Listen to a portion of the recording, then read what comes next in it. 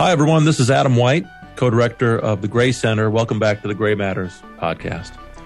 Today's episode is a recording of a recent event that the Gray Center hosted. We called it a Supreme Court halftime show. In previous years, we used to do a preview of each year's upcoming administrative law cases in the Supreme Court. This year, we decided to wait a little while and do it about halfway through. Little did we know when we picked the date that it would come just days after Justice Breyer would announce his retirement from the court. And so we touch on that towards the end of the conversation. But by and large, this is a conversation of the administrative law issues that have already come before the court this term, including the OSHA vaccine mandate case and some other high-profile cases, but also cases yet to be argued, including the dispute around the EPA's claim of authority to regulate greenhouse gas emissions in the Clean Power Plan. So we had a great panel, two leading Supreme Court advocates, Deepak Gupta of the eponymous Gupta-Wessler law firm, and Harsh Mupan of Jones Day. I chimed in a few thoughts along the way, too. The conversation was led by our co-director, Jen Mascott. So I hope you like the discussion. We're very, very lucky to be joined by two of the most significant Supreme Court practitioners in Washington. First, we'll hear from Deepak Gupta. He founded the firm of Gupta-Wessler, which is one of the most prominent boutique Supreme Court and appellate litigation firms in Washington. He previously served at the Consumer Financial Protection Bureau, an agency you hear about from time to time here at the Gray Center. He was actually hired to be senior counsel for litigation and senior counsel for enforcement strategy. He was the CFPB's first appellate lawyer. He's also a member of the Administrative Conference of the United States and a lecturer at Harvard Law School. He's argued 5 cases before the Supreme Court. We'll also hear from Harsh Mupan. He's a partner at Jones Day. He served in the Justice Department as counselor for the Solicitor General and Deputy Assistant Attorney General for the Civil Appellate Staff. He's argued 4 cases before the Supreme Court, and he clerked for the late Justice Scalia. And finally, today's moderator is also the Gray Center's co-executive director, Jen Mascott. Professor Mascott is an assistant professor of law here at the Scalia Law School, where she writes and teaches on administrative law and constitutional structure. She served in the Justice Department as Deputy Assistant Attorney General in the Office of Legal Counsel and as an Associate Deputy Attorney General. She clerked for both Justice Thomas on the Supreme Court and Justice Kavanaugh when he was on the D.C. Circuit. And now at Scalia Law, she teaches classes with both of them. So Jen, the floor is yours. Well, thanks so much, Adam. We have the delight to also have as a panelist today our own Adam White, who's going to discuss the cases along with Deepak and Harsh. So I am really just here to assure that the conversation remains civil and moves forward and is as engaging as it possibly can be, which I believe will be a very easy task. And I think everybody will learn a lot. And I myself am looking forward to the discussion. So what we're going to do is we're going to start with each of the panelists. We'll go from Deepak to Adam to Harsh, and each of them is going to highlight briefly 2 cases related to administrative law before the court this term. And then what we'll do is have a time period where they can respond to each other's or add to or embellish each other's description of the cases. And then we'll have moderator-led discussion where we'll talk about some of the tensions and points of great concern or matters of concern or importance or whatever in each of the cases, and also potentially some broad themes about the court's focus on administrative law this term, whether we think there are particular doctrines that will come into play more or less than others, and also tie in these themes to, as Adam mentioned, the news just last week that Justice Breyer has indeed confirmed that he plans to retire from the Supreme Court at the end of this term. And what does that mean for administrative law? He's been such a prominent voice on administrative law issues over the years. Do we have a sense about how that will impact the courts and its ruling in these matters of great concern? So with that, why don't we start with Deepak, and each panelist is going to talk just for about 3 to 5 minutes so we can have as much back and forth discussion among ourselves and then hopefully with the audience at the end as possible. So Deepak, the floor is yours. Great. Thanks so much, Adam and Jen, for inviting me to participate in this discussion. Adam and I go way back. I think when I was starting the firm, actually, we worked together on some issues involving the administrative state. So it's a pleasure to see you again. I'm going to highlight just really quickly two cases on the Supreme Court's docket that both involve environmental regulation and the EPA. The first case I want to mention is Sackett versus EPA. It was just granted last week. And this is a case that has been up and down in the court system for years. A couple from Idaho, Chantel and Michael Sackett, have been trying to get the courts to answer the question whether or not they can use their property, which is near a lake in Iowa and is wetland. And so the EPA, an EPA order, this has been going on 13 years now, prevented the couple from building a home on their land because the land is deemed wetland, and therefore, according to the Army Corps of Engineers and the EPA, falls within the Clean Water Act's jurisdiction, which extends to waters of the United States. So this is the question here is the question that the Supreme Court was unable to decide famously in its 2006 decision in Rapanos versus United States. In that case, the court split 4 to 1 to 4 over the definition of waters of the United States. And the court had two tests that emerged from that Rapanos decision. One, proposed by Justice Kennedy, was that a wetland has to have a significant nexus to regulated waters. And lower courts have followed this interpretation, concluding that it was the narrowest ground. But there's another definition proposed by that was proposed by Justice Scalia, and that opinion was joined by the Chief, Thomas, and Alito, under which a wetland has to have continuous surface connection to regulated waters. And in the Sackett's case, it's pretty clear that the government's jurisdiction would not extend under that test because there's a road that separates their land from a group of houses and then a lake, and then there's another road on the other side that separates them from the wetlands. There's also a question in this case about mootness. In the lower court, the government withdrew the order that the Sacketts are challenging, and so there was a debate in the Ninth Circuit about whether that mooted the controversy. The Ninth Circuit held that it didn't because it was just voluntary cessation on the government's part.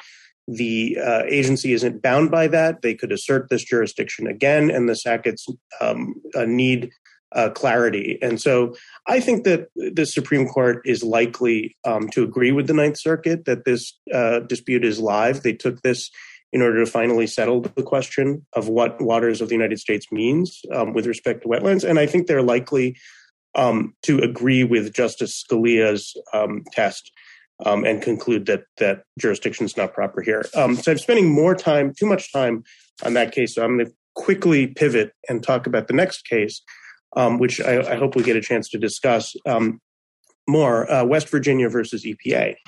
And this is the case concerning the EPA's authority under the Clean Air Act to regulate carbon dioxide from coal-fired power plants.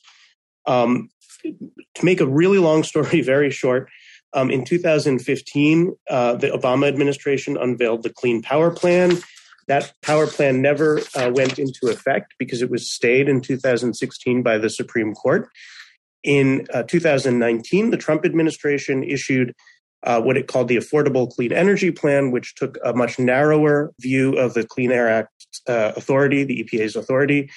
And then just at the tail end of the Trump administration, the D.C. Circuit tossed out that rule and concluded that the agency's jurisdiction was broader and it was in conformity with the Clean Power Act, Clean Power Plan. So just really, really quickly, I think, the smart money here is that the Supreme Court is likely going to reach the merits and conclude that the Trump administration's view of the EPA's jurisdiction is correct. Chief Justice Roberts, Justice Alito, and Justice Thomas were all on the court when the court took the step of staying the Clean Power Plan. Justice Kavanaugh was also, I think, quite skeptical of the plan when he was on the D.C. Circuit. And we don't know what Justice Barrett will do. I'll stop there because I've gone over my allotted time, and I hope we'll have a chance to discuss the case in the discussion.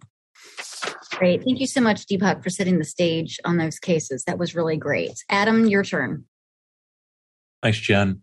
So I'll talk about one of the most famous cases of the term so far first, and then a slightly less famous case. The first case, or pair of cases, are the vaccine mandate cases, NFIB versus OSHA, which was the general workplace vaccine mandate, and Biden versus Missouri, which had to do with a vaccine mandate for health facilities. As surely anybody watching this webinar knows, the court decided these cases about 3 weeks ago. In the OSHA mandate case, the Secretary of Labor had promulgated a requirement that all employers for more than 100 employees, so amounting to 80-something million workers in America, must require those employees to either get the COVID-19 vaccine or obtain weekly tests and mask themselves at the workplace. So it was more or less a vaccine mandate for most workplaces. To support that requirement, the Secretary of Labor invoked the OSHA Act, the Occupational Safety and Health Act, which empowers the Secretary of Labor to promulgate regulations that are reasonably necessary or appropriate to provide safe or healthful employment. Now, of course, that requirement, the OSHA Act in general, has long raised non-delegation questions, going all the way back to the benzene case of the early 1980s. And so here we were again in the Supreme Court asking what exactly is the breadth of the agency's authority under that statute? Could it support a vaccine mandate like this? I'll just pause there for a second and turn to the HHS mandate. Slightly different statute, or a different statute and a different context.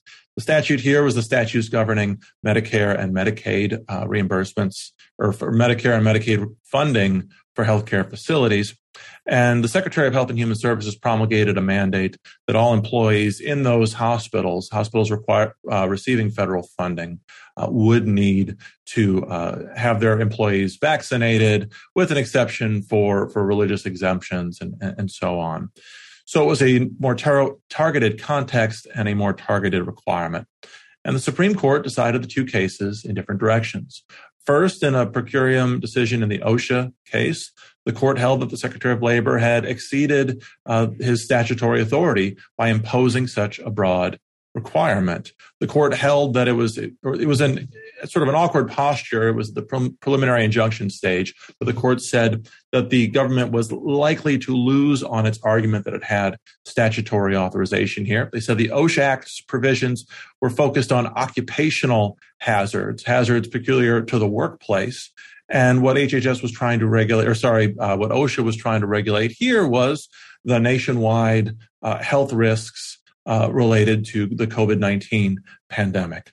The court said that for that kind of a broad, open-ended regulatory power, the courts demand a much clearer and specific statutory authorization. Justice Gorsuch wrote a concurrence where he said what the court had just done was apply the major questions doctrine, even though the court itself in the majority opinion didn't use that phrase. Justice Gorsuch looked at the core of the court's opinion and said, this is just the latest application of that canon of construction that's come up time and again recently, that the court would not lightly defer to an agency's assertion of new or unprecedented sweeping powers in an old familiar statute.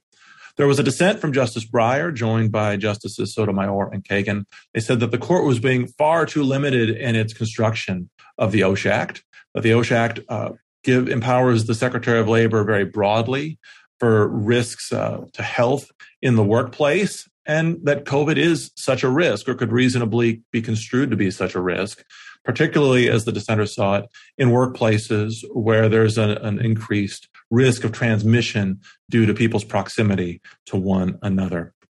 In the HHS case, by contrast, the court decided in favor of the agency. Looking at that more specific context of hospitals and looking at the HHS statute, the court concluded that this actually was the kind of mandate that, if not directly precedented by previous HHS requirements, was close enough to the sort of thing that HHS had imposed under the statute in previous cases to come within the statute's reasonable meaning. That occasioned then a dissent by Justice Thomas, joined by Alito, Gorsuch, and Barrett, saying that actually the court was being far too deferential to the agency, that the agency had not been able to root its authorization of power in a specific statute, and rather the agency and the court looked to what Justice Thomas called a constellation of scattered statutes to cobble together authority. Justice Alito also dissented, joined once again by the other dissenters, criticizing the agency for not going through a full notice and comment process and responding to the sorts of criticisms that would have been raised in that process. So by and large, the cases stand so far for application of the major questions doctrine. I think Justice Gorsuch is right in that respect. It seems an interesting follow-up to cases like the Utility Air Regulatory Group case, another clean climate regulation case from a few years ago, and other prior major questions doctrines cases. And we'll see what happens next to the doctrine, perhaps in one or both of the cases that Deepak alluded to a moment ago. Let me just spend a moment then on the other case, a case that hasn't been decided yet. This is American Hospital Associations versus Becerra. It is a case about statutory interpretation and Chevron deference. It arises from a very, very specific and complicated statutory structure from the Medicare Prescription Drug Improvement and Modernization Act of 2003. Frankly, reading the briefs in the case brought me back flashbacks to my days as an energy lawyer trying to read FERC decisions. So I won't get too far into the details of the case except to say in very, very broad terms that according to the petitioners in this case, and they're represented by the former solicitor Don Borelli, HHS in its reimbursement of outpatient drug prescriptions, there's a statutory structure for how they should reimburse those things. Primarily, the agency is supposed to go through a survey process to try to ascertain what specifically the hospitals are actually paying to acquire these drugs. And in the absence of such a survey process, the agency is instructed by Congress to just base reimbursement on the average cost for these drugs across all hospitals. The agency didn't go through the survey process here. They said that actually the framework for this process is ambiguous enough that they weren't required specifically to go through the survey process, and instead they could adjust drugs reimbursement prices a little bit more leniently. Obviously, the petitioners disagreed, but the D.C. Circuit deferred to the agency and concluded that the statute was ambiguous enough to support HHS's interpretation. So the main question before the court, there is a procedural question over whether judicial review is precluded. I won't delve into that. The main question before the court is just a statutory interpretation question. Does the statute support what the agency's done here? Is the agency's interpretation at least reasonable? This case might be decided under Chevron Step 1, either for or more likely against the agency, judging from the tenor of oral argument. There are some amici in the case who are arguing that this is a good case to get rid of Chevron deference altogether. And Donald Verrilli said, when directly asked, that, well, as a fallback, if the court has to undo Chevron deference altogether to rule in favor of his clients, he won't object to that. But it seems most likely this case will be decided within the parameters of the Chevron framework, notwithstanding amicus briefs from the NCLA and Pacific Legal Foundation and others who are urging the court to use this as an opportunity to undo Chevron deference altogether. Maybe I'll leave it at that. Thanks, Jen. Great. Thanks, Adam. And surely we will explore that more in the discussion to come, the court's tendency to take on any big issues or ad law doctrines this year. But before that, Hash, would you tell us about a couple additional significant ad law cases before the court this term? Thanks. And I'll just discuss today two cases that focus on procedural issues concerning challenges to agency action. So the first case I'll talk about is Axon versus FTC. That's a case that was recently granted and will likely be decided next term. The question presented in the case concerns when you have an ongoing agency adjudication and a party has a structural constitutional challenge to the adjudication, can the party bring an immediate suit in district court, to collaterally attack the adjudication, or does the party have to go through the agency adjudication process and at the end of the process take an appeal? The case arises in the specific context of the FTC and a challenge to the FTC's ALJs and the double level of, or arguably triple level of removal restrictions that are imposed at the FTC and ALJ under cases like Free Enterprise Fund and Lucia.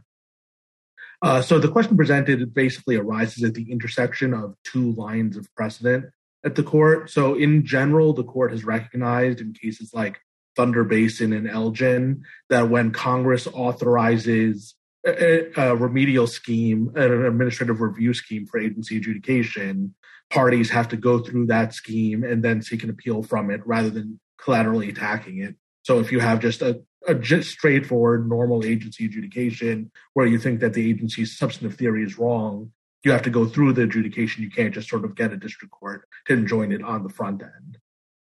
But the court has recognized that while that's generally true and generally the implication from the creation of the congressional scheme, there are some claims that might be sufficiently collateral to the scheme that maybe you shouldn't have to go through that. And the leading case for that, especially in this context, is the court's decision in Free Enterprise Fund, where the court held that when challengers were bringing a facial constitutional challenge to the entire ability of the PCAOB to do anything, you didn't have to sort of pick an agency action at random, go through the review process for that, and then challenge it. You could just bring a facial challenge up front. And so this case sort of is right at the intersection of those two lines of cases, because on the one hand, you have a structural constitutional challenge, the ability of the adjudicators to adjudicate anything. But on the other hand, it's in the context of a concrete agency adjudication. And so the question is, which one of those sort of lines is going to have more force in the court? So the government basically pitches the case as one about administrability and judicial restraint. You've got an ongoing adjudication. It makes sense to let the adjudication play out and then have one review of all the issues that arise in it, particularly because you might avoid having to decide constitutional questions unnecessarily if the challenger wins on the antecedent statutory grounds. The challenger, conversely emphasizes points about efficiency and injury. Why slog through years of an adjudication if it turns out that the adjudicatory scheme is facially defective and you're just going to have to redo everything all over again afterwards, especially because they assert that there's a unique constitutional injury from even being subjected to the process of an adjudication by a government official who's impermissibly insulated from presidential supervision. So, how the court's going to address that, it's a little unclear. This isn't one of these cases where the court seemed raring to decide it and you have a pretty good sense that they're going to reverse. The court relisted it multiple times and they've previously denied cert several times. And I think what prompted the court to take it is the Fifth Circuit en banc recently, and late in December of last year, in an SEC case, said that there was no channeling requirement. So I think that creation of a circuit split is largely what impelled the court to act. That said, if I had to guess, I think that the challengers are likely going to win this case. And I think for potentially an ironic reason, which is the government last term in a case called Collins versus FHFA won, and they won on a remedial argument that the government actually hadn't pressed, but the court sort of adopted on its behalf, which was that in removal challenges, if you're challenging a past agency action, there has to be at least some sort of proof that the removal restriction had an effect on the action, that the agency official would have done something differently or that the president actually wanted to do something different, because otherwise the court suggested it was basically harmless. And why that's ironic for its implications here is that I think one of the stronger arguments the challengers are going to have for them is because of that ruling, it's not clear that they can actually challenge this on the back end. It's not at all clear they're going to be able to make the showing that Collins requires. And if you can't challenge it on the back end and you can't challenge it on the front end, then it really is insulated from judicial review. So I think that dynamic is going to cut pretty strongly in the challenger's favor. So if I had to guess, I think that's what's going to drive the analysis on that one. The second case I'll talk about briefly is Arizona versus San Francisco. This is a case that will be argued in the upcoming February sitting. The question presented concerns the standards for intervening in a case after the government ceases to defend a rule that's been challenged under the APA. It arises in the context of the DHS public charge rule that was promulgated during the last administration. DHS promulgated a rule that governed the standards for admissibility of aliens. It was promptly challenged by a variety of left-leaning jurisdictions and organizations, a lot of whom won either preliminary injunctions or even, in one case, a final judgment. The government appealed all of those cases, sought stays, and eventually the government actually received 2 stays from the Supreme Court, and then the court actually granted cert. But then when there was the new administration came in, sort of summarily, the new administration just dropped all of their appeals. They dropped the cert petitions, they dropped the appeals in the other pending cases, and the effect of that was to leave all the district court judgments in force, including the final judgment that vacated the rule permanently. And so at that point, a bunch of right-leaning jurisdictions all tried to intervene in these cases to resume the defense of the rule. And so far, the lower courts have refused to let them in. And so the question before the court is whether they should have been allowed to intervene in these circumstances. So there are a bunch of case-specific issues that I won't bore you all with right now. But I do think that there are 2 general legal issues that are of some importance to parties who engage in litigation concerning agency action. One, there's potentially going to be a pretty important decision about what types of interests support intervention as of right in the context of an APA challenge, and that could be a pretty significant ruling if the court ends up reaching that issue. And then the other, and this is the one I find particularly interesting, is how the court is going to deal with the competing considerations about whether DOJ can just drop litigation this way and whether private parties should be able to come in to sort of take up the defense. Because the government, on the one hand, is going to emphasize that by statute and constitutional prerogative, DOJ has exclusive authority to litigate on behalf of the United States in defending agency action. And the challengers, on the other hand, have emphasized that, look, if DOJ can do this, you're essentially allowing agencies to end run the APA notice and comment rulemaking process. Because in general, even if an agency doesn't like its old rules, and especially the rules from a prior administration, what you have to do is go through notice and comment to repeal them if they were adopted pursuant to notice and comment. And what essentially happens in a case like this, where the government just abandons its appeals, is the final judgment vacating the rule goes into effect, and you don't have to rescind it through notice and comment, even if it turns out that district judge was potentially wrong, as well may have been the case here, where the Supreme Court had granted stays and was going to reach the merits. So it'll be interesting to see how the court addresses that dynamic, and in particular what it thinks of the government's litigating decisions in the case. Excellent. So thank you very much, Harsh, and everybody who came before. Can definitely see folks' expertise and litigation background shining through. I am going to first give you all a chance. Does anybody have an addition that they would like to make to someone else's description of a case or clarification? I have a few questions that I'd like to pose to everybody, but I wanted to give you all a chance to respond to each other first. I was curious, Adam, you said you thought that the Becerra case would be decided under the Chevron framework. I wonder if you think if what you're envisioning is that the court will actually say that it is, using Chevron as a tool to decide the case. I sort of got from the oral argument that, and I think this is true of many cases that have implicated Chevron over the past however many terms, that the court might write an opinion that's just agnostic. And so it will just kind of leave the issue, kick the can down the road, so to speak. Yeah. Well, I basically agree with that. We might be saying the same thing slightly different ways. What I mean is, I think it's unlikely the court's going to get rid of Chevron here. I think that the most likely outcome, based on my reading of the briefs, but also from oral argument, is that the court's going to rule against the agency at Chevron step 1 and say that the statute just precludes what you, the agency, have tried to do here. So it won't fall back to Chevron step 2 and questions about reasonableness, as the DC Circuit did. There won't be any move by the court to get rid of Chevron altogether. As it happens, I was going to offer just a thought on Deepak's opening remarks.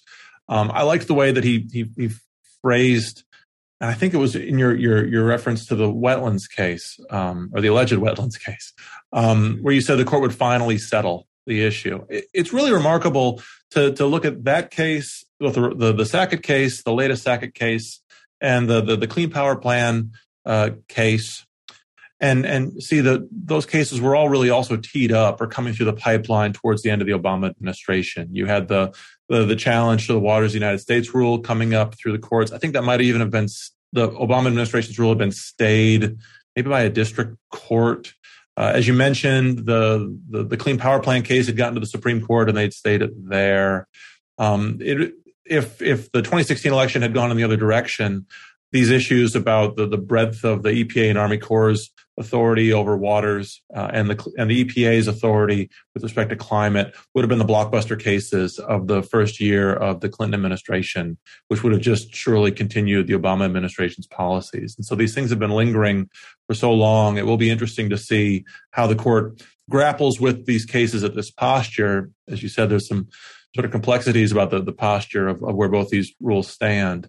But it does feel like the court is just trying to settle a lot of family business, so to speak, now, so that there's some more clarity, for better and for worse, depending on how you look at it. Maybe for better for me, for worse for you, and what lies ahead for the agencies and what Congress might need to do to double back and amend the statutes. Yeah. I mean, it's interesting. Both cases they're very long running disputes. These questions, require an answer. And they also both present these threshold questions of, can the court really reach the issue? And as I mentioned in the Sackett case, I think the court is likely to say that they can, because the agency just without really much explanation withdrew its order. I think that in the Clean Power case, the jurisdictional issue is a more serious issue. I think the Solicitor General makes a compelling case that the challengers lack standing to invoke the court's appellate jurisdiction, because what they're really asking for is essentially kind of an advisory opinion about the scope of EPA's authority, and there isn't actually any rule that's in effect right now that's affecting anyone. And so the court may be quite sympathetic to the challengers. Everyone wants an answer to this question, and it affects so many people, and yet the procedural posture of the case may make it difficult for the court to reach the question. So if that's the case, why would the court, in your view, have continued to take the case here? Right. I mean, that's probably the best counter argument to what I just said, which is that, if the court really thought that was a problem, they would have maybe wouldn't have granted cert, or they would have added an explicit jurisdictional question, and they didn't do that. And so perhaps I'm wrong. So I think this discussion actually, and particularly what Adam was saying before about American Hospital Association, gets us to larger questions about how much we think that justices have an appetite for revisiting larger doctrines. I would like to, if possible, put pause on that for just a second and switch over to Hash, just to follow up on a couple of the more discrete questions with his cases, and then come back to a larger discussion about whether we feel like we've had enough rulings or ad law cases with Justice Barrett on the bench to have a sense of where she might be in some of these cases. Justice Kavanaugh, of course, had 15 years in the D.C. Circuit, so we have a little bit more sense where he is. He's been around a couple more years. And then also with Chevron, and then in the EPA case, some folks want the court to revisit delegation. Is the court going to do that when it's got all of these other blockbuster things on the social side? So I think that's worthy of a lot of time. But first, Hash, on your cases, in particular with Axon, the one that you said was just granted, actually, and it's litigated by Kirkland, right? Paul Clement brought the petition, if I recall correctly. You think it'll be argued next term? Does that case, I mean, you did a great job laying out how it might intersect with the court's recent decision in Collins and where the court's been heading with remedies. Is there any intersection too with the court's decision last term in the Davis and Carr versus Saul matter with Social Security Administration that also involved an issue of waiver and a party that was trying to challenge the constitutionality to the structure of the Social Security Administration? Are there any themes or aspects of the court's decision there that you think will impact its thinking in Axon? Or are the two cases sufficiently distinct because they're dealing with different agencies? So there's a little bit. There's not a lot, but there's a little bit. And the different agencies isn't too much of too salient. So Carr was a case about failure to exhaust. So it was a case where the party had gone through the agency process, and it was whether you fail to raise an argument within the agency. And what did most of the work in Carr wasn't really that it was constitutional or non-constitutional or anything like that. It was unique to the fact that the the Social Security Administration is non-adversarial. And so because of that, they didn't think that it made sense to impose an exhaustion requirement. Now, it's true that the court did add as like an additional factor that the claim there was of constitutional magnitude and structural constitutional error. But it's not clear that that was actually necessary to the decision. Several of the justices expressly declined to join that portion of the opinion, including justices who actually probably think more about the structural constitutional stuff. It was the conservative justices like Thomas, Gorsuch, and Barrett, I believe, who didn't join that subsection. So I'm not sure I would draw too much of an inference from it because I think the procedural question of whether you can sort of end run the process entirely is sufficiently different from the question of what you have to raise once you're in the process. Well, I get that, but do you think there's a sense in which the court's motivated generally in these cases by just an overall sort of sense or instinct of fairness that if these agencies are unconstitutionally structured, why are we making the party raise that claim before the agency, which it almost certainly will lose on the argument, right? Because what agency is going to say, or ALJ, we're unconstitutionally appointed. I mean, so maybe that instinct will motivate the court in both cases? Look, I think to some extent, right? It's sort of what I was saying in my opening is I think that's definitely Paul's pitch is, why are you making us drag through this process in front of someone who's unaccountable? Then we're going to win eventually, and then we're going to have to go back and redo it all again. Like, what's the point of any of that? And I think the government's pitch on the other side is going to say, look, there are good reasons to not have a bunch of collateral challenges to an adjudication, foremost among them, that you might not need to decide this constitutional question, right? Like Axon could win on the merits of the antitrust claim, and then you've unnecessarily decided a difficult constitutional question. Mm-hmm. And so it's just going to be a question of how the court balances those factors. Yeah, and I suppose that'll be related to my follow-up question, which is, I mean, interestingly in the petition, right, Paul raised the question that we're talking about now, but he also raised the constitutional merits question. Are the adjudicators actually unconstitutionally structured? Because there's this double, or as you say, possible triple for cause removal protection, which basically just means we've got the agency adjudicator who has tenure protection, the FTC commissioners have tenure protection. In the Free Enterprise Fund decision, the court suggested that there would at least be some instances where you have two layers of officials with tenure protection, and that's a problem. Here, as you alluded to, there might be a third layer, which is that to even be able to get the agency adjudicator out, you also need the approval ultimately of the Merit System Protection Board, which itself is. So, I mean, it seems like litigants want this question to be considered. Litigants have been doing this in a number of petitions before the court, whether it's ad law or other instances, like the Bivens case that's coming up at the very beginning of March, right, where it's the merits of that case, narrow question, but then also the petitioner wanted the court to re-examine the constitutionality of Bivens. And in many of these cases, the court's taking them, but it's peeling off and saying we're not going to actually get to what those of us on the outside might think is the real interesting question. Here, do you think the court declined to look at the constitutionality of the removal protections themselves just because it feels like there's so many other questions it has to analyze first? Or is this the court, again, just being incrementalist and maybe not actually wanting to do too much in the ad law structure space this year when it's being asked to reconsider things like Roe versus Wade and the extent of Second Amendment rights, and it just doesn't want to issue splashy opinions in too many areas all at once? As I think it's a more simple explanation than that. The underlying constitutional question wasn't decided below. There's no split on it. And probably most importantly, when the court decided Lucia, the case about whether the ALJs are officers in the first place, the SG's office actually tried to get the court to decide this question then, because the SG's office argued, like, look, if you say these people are officers and don't decide the issue about the removal restrictions, it's going to cast a cloud over all of this. And the court declined to grant then.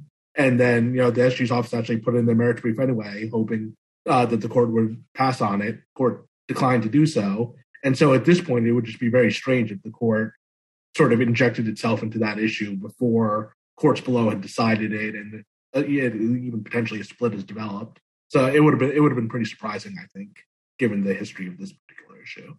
Yeah, I agree with Hash. I think it's in this case, in the Axon case, I think it's a pedestrian reason, which is just and that's the SG's brief in opposition said very little about the constitutional issue, and all it said really is, this wasn't decided below, and there are vehicles percolating through the courts, that present the constitutional question and don't have the impediment of a channeling problem. So the court will have an opportunity to reach the question if it needs to. Yeah, and Paul Clement's obviously such a savvy, experienced litigator. Looking at the petition, one has to wonder. He knows what a long shot it would be to get the merits question before the court, and one wonders if maybe he put that in there just to lend ballast and weight to the question he really thought that the court would grant and would rule in his favor on. Or perhaps just to keep it on folks' minds for down the line, bringing the challenge. But no, so we've explained away that one. Now, we have other cases, as you all mentioned, the American Hospital Association case, where some folks are hoping the court will re-examine Chevron. And I took Adam to essentially be saying, and Deepak, that really what Adam thinks the court might likely do is just say the agency went beyond the scope of what the statutory text says. Therefore, one doesn't need to reach Chevron step 2. But I think what Deepak was saying is maybe they won't even mention Chevron at all, right? Like you could see an opinion, which has happened before in these cases, claiming Chevron deference, where the court just says you violated the statute, and then they don't have to comment one way or the other. The court, however, could make the choice in issuing such an opinion to say, and this is an illustration of how we're going to apply the statutory scheme, and we don't really need to have a deference framework at all. In West Virginia versus EPA, it could talk about delegation. Are the reasons, do we think the court's going to avoid those doctrines in those cases again because they can just be most honestly simply resolved without reaching the big constitutional or doctrinal questions? Or when are the ad law justices who sometimes seem to think the system's all out of whack going to get a chance to really re-examine the structural scheme for agencies? So I think there's some divergence among the justices, right, on this question. I have a slightly different reaction, maybe, than Adam and Deepak, but I'm not sure. Which is, I'd be surprised if that AHA case doesn't say anything about Chevron. There are cases where they uphold regulations and just say, "Oh, the government's right," and don't bother to say anything. But if the government's going to lose, and it seems like the government's likely going to lose this one, it'd be pretty remarkable to just say that without saying anything about Chevron. But more than that, I think the court's going to want to take the case as an opportunity to do something that I think they've been doing in a lot of cases, which is trying to put teeth into step 1 of Chevron, trying to emphasize that you don't just look at a statute, say it's complicated, and say, "Oh, it's ambiguous." You have to sort of do the traditional tools of statutory interpretation. This is footnote 9 of Chevron. The court in Kaiser made a big deal of emphasizing that principle in the context of our deference and analogizing to Chevron. I think the court's going to want to sort of emphasize that ambiguity to get you into the Chevron bucket it's a significant undertaking. And I'm not familiar enough with this case to know sort of which canons and which statutory interpretation tools the court's going to want to emphasize. But I think there's a pretty good chance that they're going to want to say something about how you shouldn't just leave to deference in a case like this.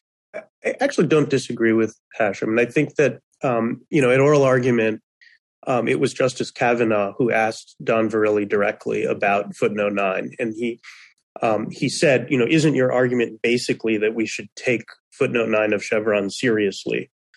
As you said, that footnote just says you should employ, traditional tools of statutory construction. And so I anticipate there will at least be something like that in the opinion. But,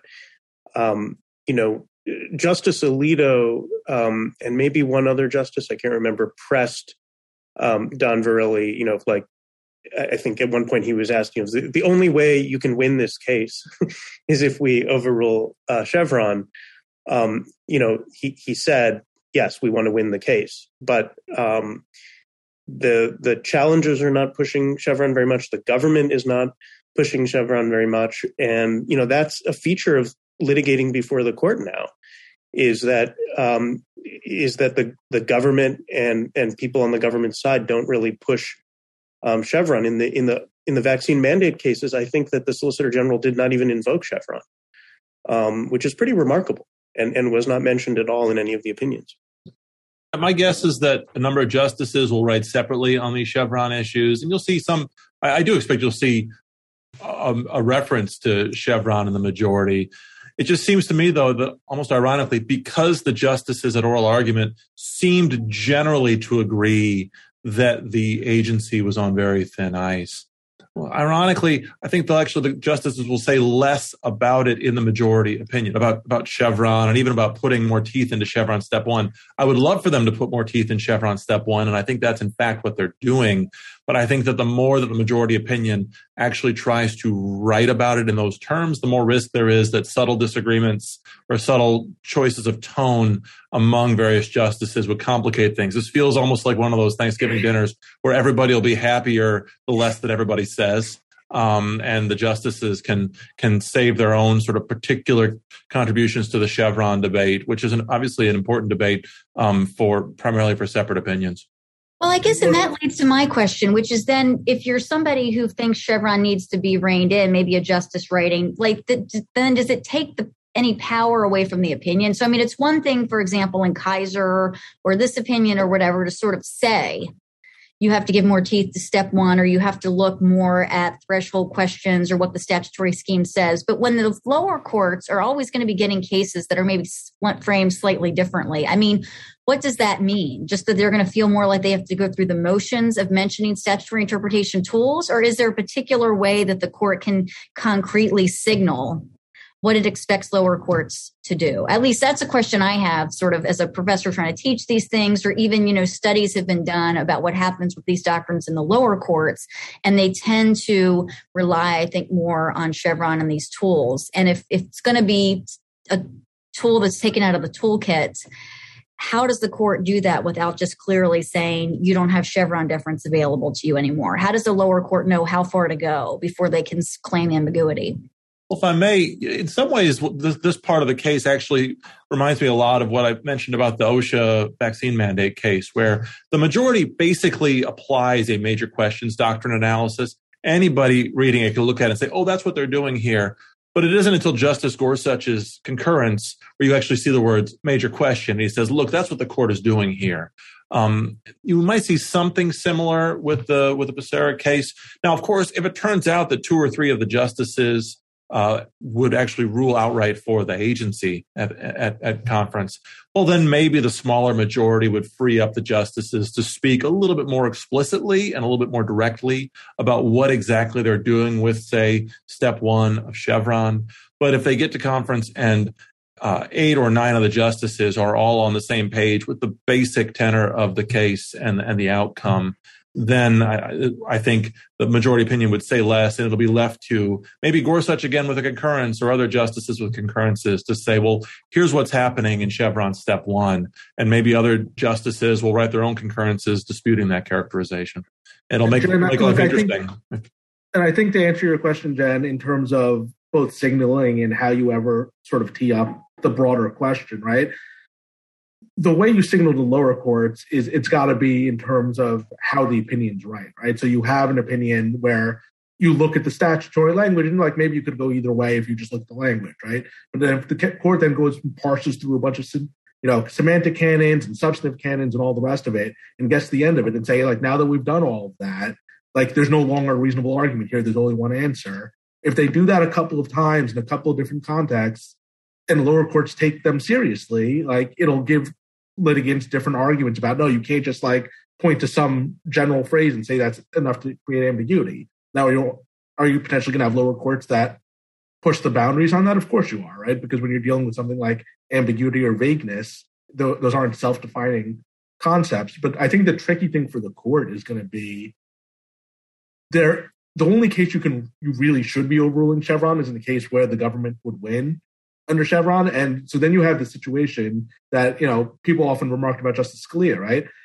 He was perfectly happy with Chevron deference, but that's also because he was perfectly happy to say that most statutes were clear, right? The very same justices who are inclined to be hostile to Chevron are also the ones who are likely to say that statutes are often clearer than the government might suggest it is.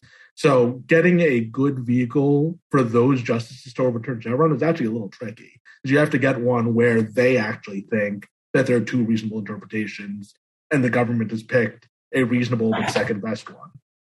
Well, I agree with that. And that's why I'm not super optimistic. And I think the court would just have to decide that it's important enough for lower courts that we're going to say once and for all, Chevron is no longer a tool, and almost reach out and do that. Because, to your point, Hash, that they just have to be clear a couple times and model this for us. I would argue that actually happened in a couple of cases written by Justice Gorsuch and others in the final term that Justice Kennedy was on the court. I'm forgetting the name of the case, but he separately once actually wrote, I think we should maybe revisit Chevron for X, Y, and Z reasons. And there was a series of a couple of careful statutory interpretation rulings that had been written by the court that term.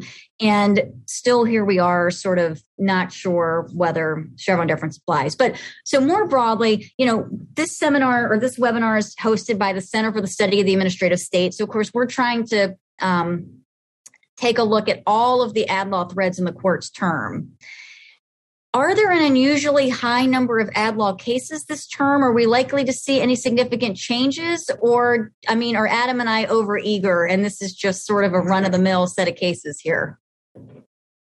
I do not think it is a run-of-the-mill set of cases. I think you now have a super majority of the court that is skeptical of broad assertions of federal executive authority, federal regulatory authority. You have, at least 3 justices that are staking out a willingness to revisit the relationship between non-delegation and the major questions doctrine, and 3 justices who we don't know the extent to which they are. And I think that seems like the big question that emerges to me from the vaccine mandate cases is, to what extent is anyone else on board besides the 3 justices in the Gorsuch concurrence with this project? And we said earlier that it's hard to read the per curiam without coming away with the conclusion that they have applied the major questions doctrine. They just haven't said so. And same thing with the eviction moratorium decision. So you already have a majority that's on board for deploying that tool. If you think that that's a major question, are you going to say that clean power is not a major question? I wouldn't want to put a lot of money on that prediction. And so it could be that the major questions doctrine now is a kind of quasi-constitutional doctrine. I think, it's not clear whether it's just a rule of statutory construction. It seems like it's something more than that. At least that's the position that Justice Gorsuch is staking out. And so the big question for me is, whether that reappears in a majority opinion of the Supreme Court. Yeah. Anything else? Yeah, no, look, I have a similar reaction, which is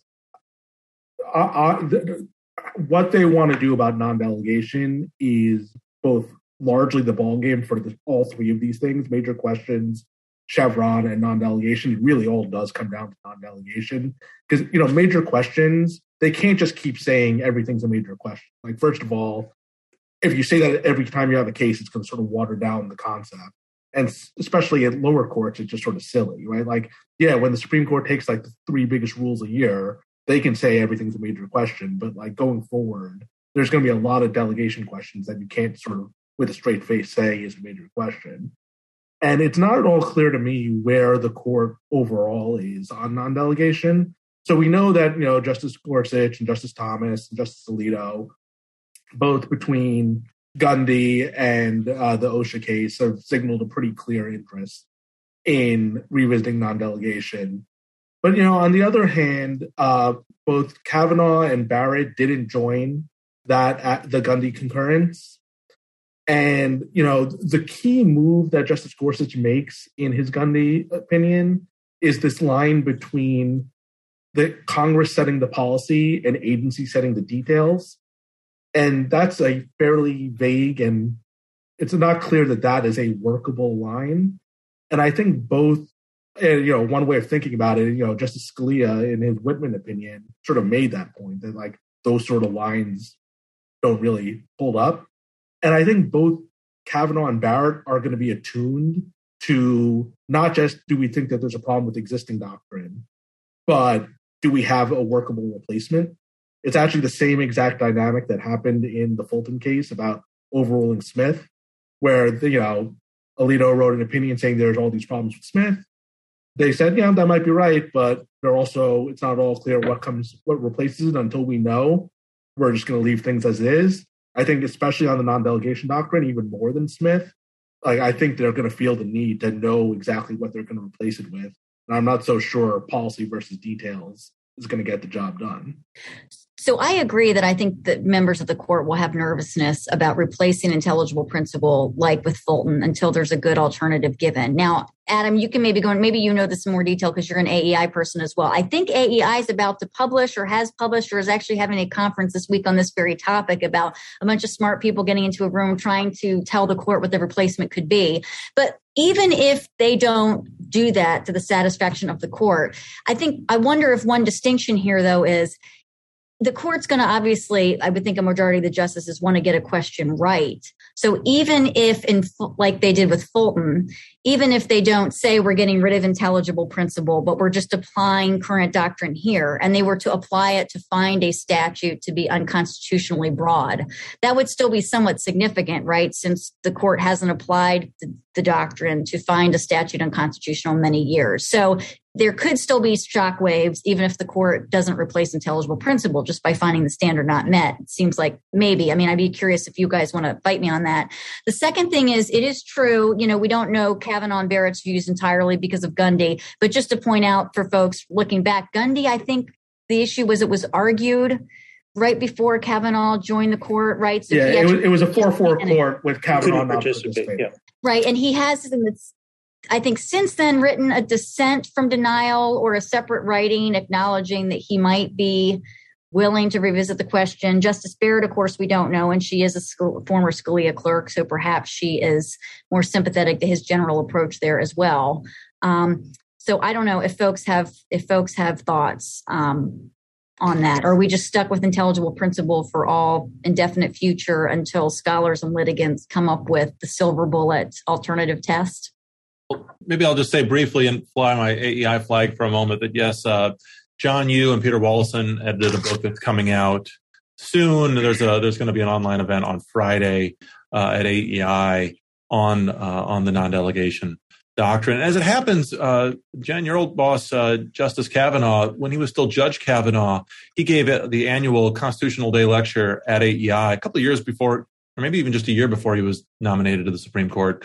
And he actually focused on Chief Justice Rehnquist and Rehnquist's non-delegation opinion in the Benzine case. And so he's been focusing on this for a long time, too. And one last thing about Kavanaugh while I'm at it, Hash, you mentioned the question about too many questions being framed as major questions and this problem of major being in the eye of the beholder. I recall Judge Kavanaugh on the D.C. Circuit almost 10 years ago in a case involving Treasury's assertion of authority over tax preparers.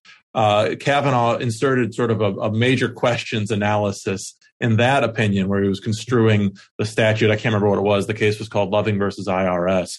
So yeah, major probably does, major's in the eye of the beholder, and we'll see how that plays out. But on non-delegation in general, one of the things that for me is so interesting about the non-delegation debates in and around the court is I think one of the reasons why we're not seeing the court come together for just a straightforward non-delegation decision. It's not just that they haven't formulated a new principle as an alternative to intelligible principle, but it's that a number of the justices are actually focused on slightly different things, or at least there's different aspects or threads to the issue that justices are introducing now. I mean, I look at what Chief Justice Roberts is doing in some of his recent cases and the major questions cases too.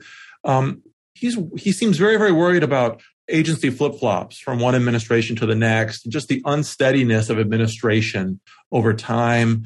The OSHA case, its major questions analysis, actually feels a lot almost like a case of statutory liquidation, right? It's the major questions doctrine as almost a doctrine of settling a statute's meaning over time and really putting the burden on the agency and Congress to prove that the agency's meaning hasn't been settled over time. There's almost a flavor of reliance interests, which has popped up, obviously, in some administrative law cases in some of these. So I think a number of the justices are just still coming to grips with what exactly they're talking about when we're talking about non-delegation. And so I think we're going to have some interesting years ahead before the court actually settles on something.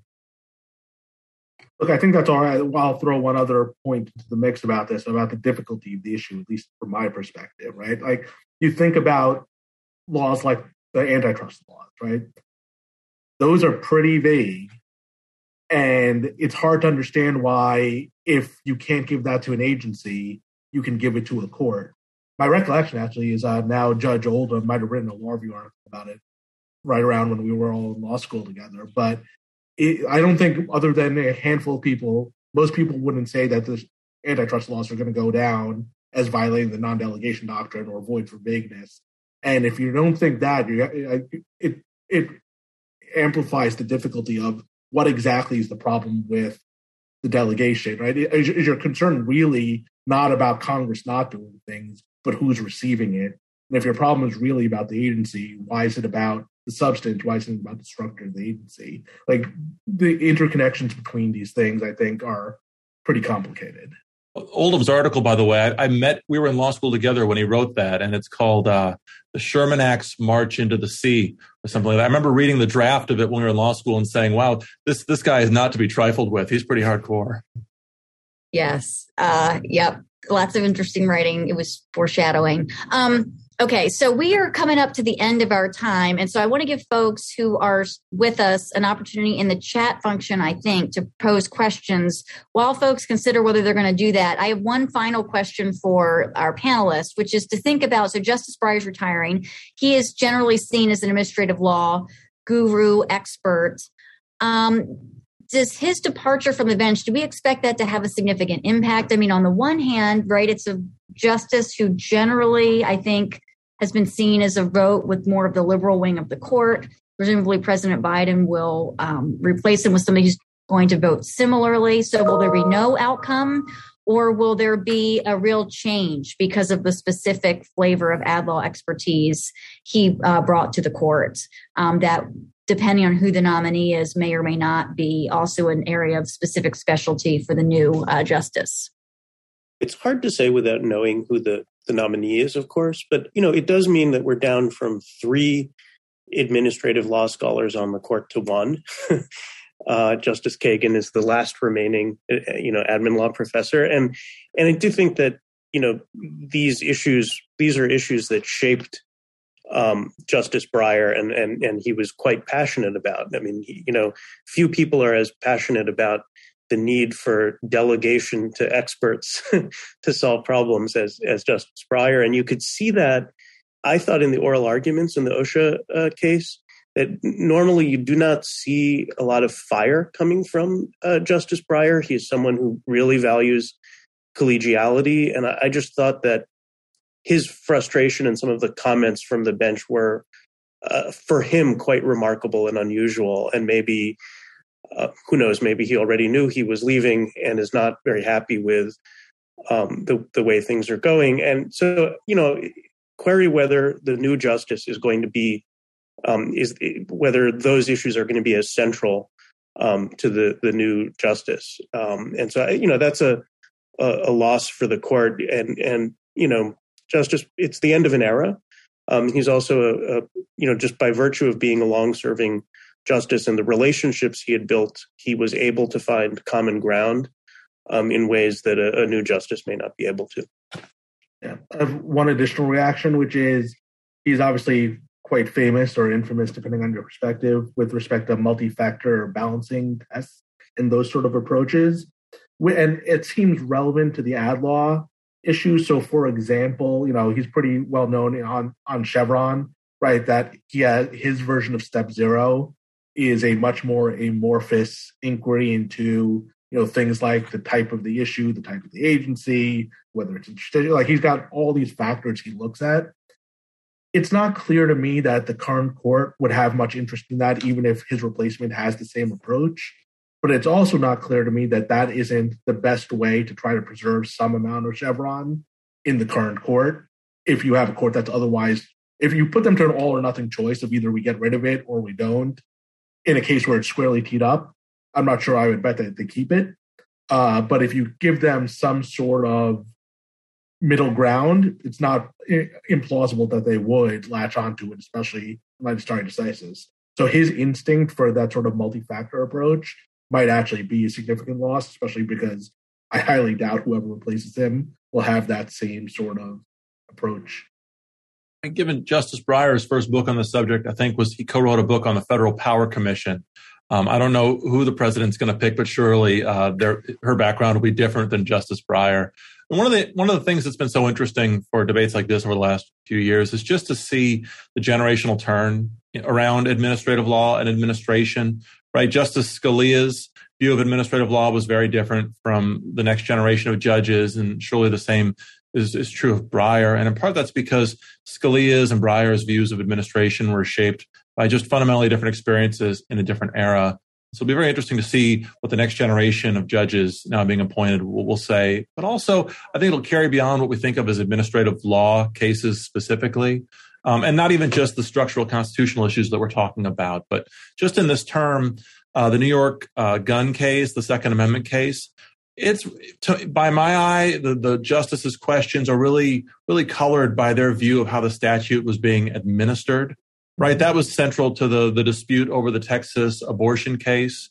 It's going to be central it has been central and will continue to be central to disputes about immigration, and not just, the procedural, the DACA repeal case, but to the extent that immigration issues continue to return to the court, the justices' opinions are really going to be shaped, sometimes subtly, but sometimes explicitly, by their understanding of how the laws are being administered and what good administration is, even when the case isn't a quote-unquote administrative law case. And so I'm really, really interested to see actually who the president nominates. And I'm very interested to see if her just both spoken and unspoken sense of administration is the same as Breyer's and what that might mean well beyond administrative law. Excellent. Well, thank you all for bringing your expertise here. This has been a really engaging discussion. I have learned a lot. Hopefully the audience has found it helpful as we move forward, because as you all know, none of the cases we talked about today have yet had obviously decisions issued this term. At least 5 of the 6, it looks like, will be resolved this term. And we are going to have a copy of a tape of the webinar available through podcasts sooner rather than later through the Gray Center website or through our podcast services through Ricochet and other services, Apple, I think iPod as well, right, Adam? And so thanks so much for joining us. We hope to see you all sometime in person again very soon. And thanks to our panelists, and everybody have a wonderful day.